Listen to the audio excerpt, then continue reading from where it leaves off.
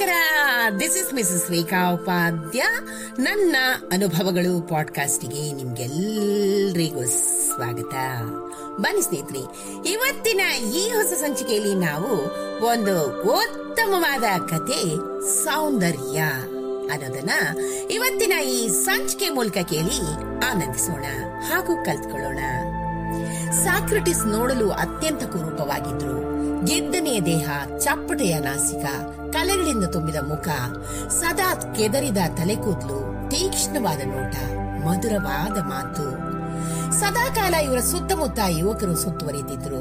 ನಗರದ ಮಧ್ಯಭಾಗದಲ್ಲಿ ಸುತ್ತುವರೆದು ನಿಂತ ಯುವಕರ ಗುಂಪು ಸದಾಕಾಲ ಕಾಡು ಹರಟೆ ಹೊಡಿತಾರೆಂಬ ಆಪಾದನೆ. ಇದರ ಮುಖ್ಯ ರೂವಾರಿ ಸಾಕ್ರಟಿಸ್ ಎಂಬುದು ಅಲ್ಲಿಯ ಜನರ ಅಭಿಪ್ರಾಯವಾಗಿತ್ತು.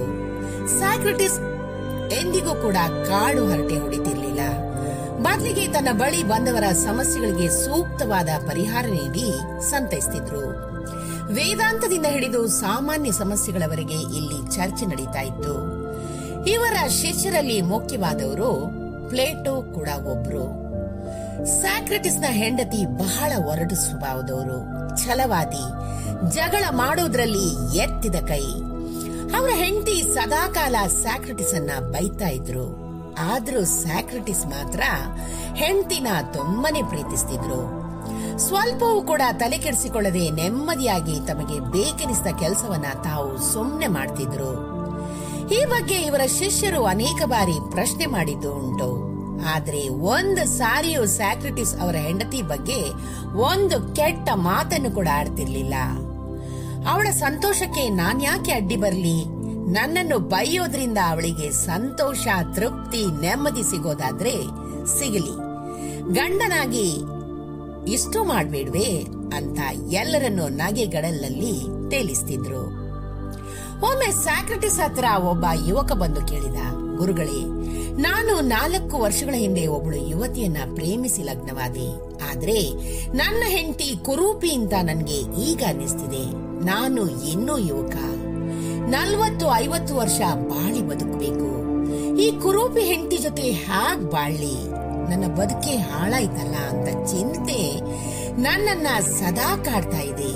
ಏನಾದ್ರೂ ತಾವು ಒಂದು ಉಪಾಯ ಹೇಳಿ ಅಂತ ಅಂಗಲಾಚಿದ. ಆಗ ಸಾಕ್ರಟಿಸ್ ನಸು ನಗುತ್ತಾ, ಅದಕ್ಯಾಕೆ ಚಿಂತೆ ಮಾಡ್ತಿ?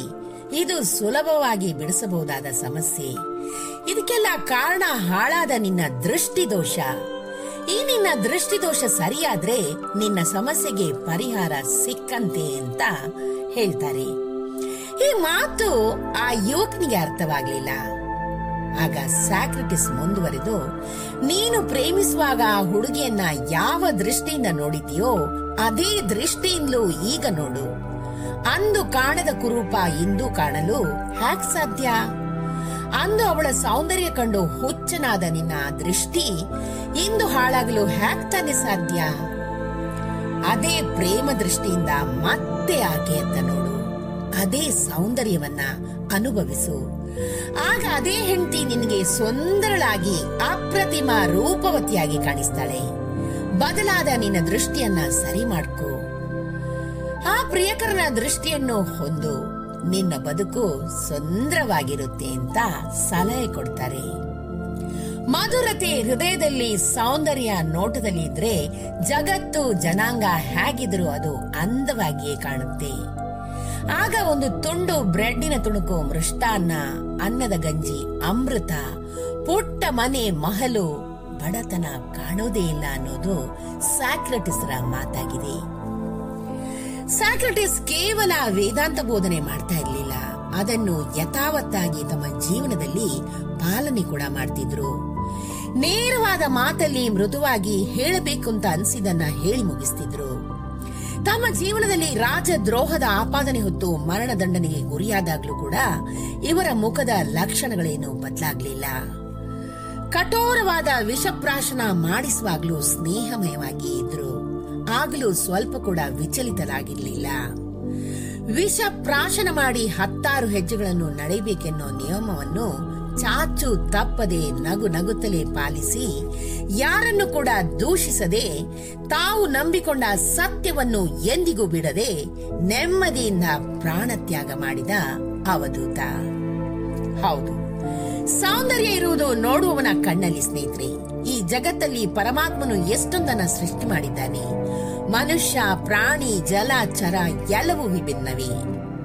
ಒಂದು ಚಿಕ್ಕ ಕಾಡು ಪುಷ್ಪದಿಂದ ಹಿಡಿದು ಬೃಹದಾಕಾರವಾದ ಬೆಟ್ಟಗಳ ಸಾಲಿನವರೆಗೆ, ಇರುವೆಯಿಂದ ಹಿಡಿದು ಆನೆವರೆಗೆ, ಚಿಕ್ಕ ತೊರೆಯಿಂದ ಹಿಡಿದು ಸಾಗರದವರೆಗೆ ಎಲ್ಲವೂ ವಿಭಿನ್ನ. ಎಲ್ಲವನ್ನು ಸುಂದರವಾಗಿ ಇದೆ ಎಂದು ಹೆಚ್ಚು ಜನ ಒಪ್ಪೋದಿಲ್ಲ. ಕಾರಣ ಪ್ರತಿಯೊಬ್ಬರ ದೃಷ್ಟಿಯೂ ಒಂದೇ ತರ ಇರೋದಿಲ್ಲ. ಎಷ್ಟು ಜನರಿದ್ದಾರೋ ಅಷ್ಟು ಅಭಿಪ್ರಾಯಗಳು ಬೇರೆ ಬೇರೆಯಾಗಿವೆ ಸ್ನೇಹಿತರೆ. ಆದ್ರಿಂದಲೇ ಒಬ್ಬರಿಗೆ ಸುಂದರವಾಗಿ ಕಂಡಿದ್ದು ಇನ್ನೊಬ್ಬರಿಗೆ ಸುಂದರವಾಗಿ ಕಾಣೋದಿಲ್ಲ. ಒಬ್ಬರಿಗೆ ಪವಿತ್ರ ಅಂತ ಅನ್ಸಿದ್ದು ಮತ್ತೊಬ್ಬರಿಗೆ ಅಪವಿತ್ರ ಅಂತ ಅನ್ನಿಸಬಹುದು. ಈ ಜಗತ್ತಿನಲ್ಲಿ ಎಲ್ಲವೂ ವೈವಿಧ್ಯಮಯ ಹಾಗೂ ಪ್ರಸ್ತುತವೇ. ನಮ್ಮ ದೃಷ್ಟಿ ಬದಲಾದಂತೆ ನಮ್ಮ ಭಾವನೆಗಳು ಖಂಡಿತ ಬದಲಾಗುತ್ತೆ. ನಾವು ನೋಡುವ ದೃಷ್ಟಿಯಲ್ಲಿ ಎಲ್ಲವೂ ಅಡಗಿದೆ ಸ್ನೇಹಿತರೆ. ಸೌಂದರ್ಯ ಕೇವಲ ರೂಪದಲ್ಲಿ ಅಲ್ಲ, ಶಬ್ದ, ಸ್ಪರ್ಶ, ರಸ, ಗಂಧ ಇವುಗಳೆಲ್ಲದರಲ್ಲೂ ಇದೆ. ವಿಶಾಲವಾದ ಹೃದಯದೊಳಗೆ ಮಧುರತೆಯನ್ನು, ನೋಟದಲ್ಲಿ ಸೌಂದರ್ಯತೆಯನ್ನು ಹೊಂದಿದ್ರೆ ಈ ಜಗತ್ತಿನಲ್ಲಿ ಇರುವುದು ಹೆಚ್ಚು ಅಪ್ಯಾಯಮಾನವಾಗುವುದರಲ್ಲಿ ಯಾವ ಸಂದೇಹನೂ ಇಲ್ಲ. ಇದಕ್ಕೆ ಉತ್ತಮ ಉದಾಹರಣೆಯಾಗಿ ಸಾಕ್ರೆಟಿಸ್ ನಿಲ್ತಾರೆ. ಏನಂತೀರಾ ಸ್ನೇಹಿತರೆ? ಎಷ್ಟೊಂದು ಸುಂದರವಾದ ಹಾಗೂ ಅರ್ಥಗರ್ಭಿತ ಕಥೆಯನ್ನ ಇವತ್ತಿನ ಈ ಸಂಚಿಕೆ ಮೂಲಕ ನಾವು ಕೇಳಿ ಕಲ್ತ್ಕೊಂಡ್ವಿ. ಈ ಒಂದು ಉತ್ತಮವಾದ ಕಥೆ ನಿಮ್ಗೆ ಇಷ್ಟವಾಗಿದ್ದಲ್ಲಿ ದಯವಿಟ್ಟು ಇದನ್ನ ಲೈಕ್ ಮಾಡಿ, ಶೇರ್ ಮಾಡಿ ಹಾಗೂ ನನ್ನ ಪಾಡ್ಕಾಸ್ಟ್ ಅನ್ನ ಫಾಲೋ ಕೂಡ ಮಾಡಿ ಸ್ನೇಹಿತರೆ. ಧನ್ಯವಾದಗಳು.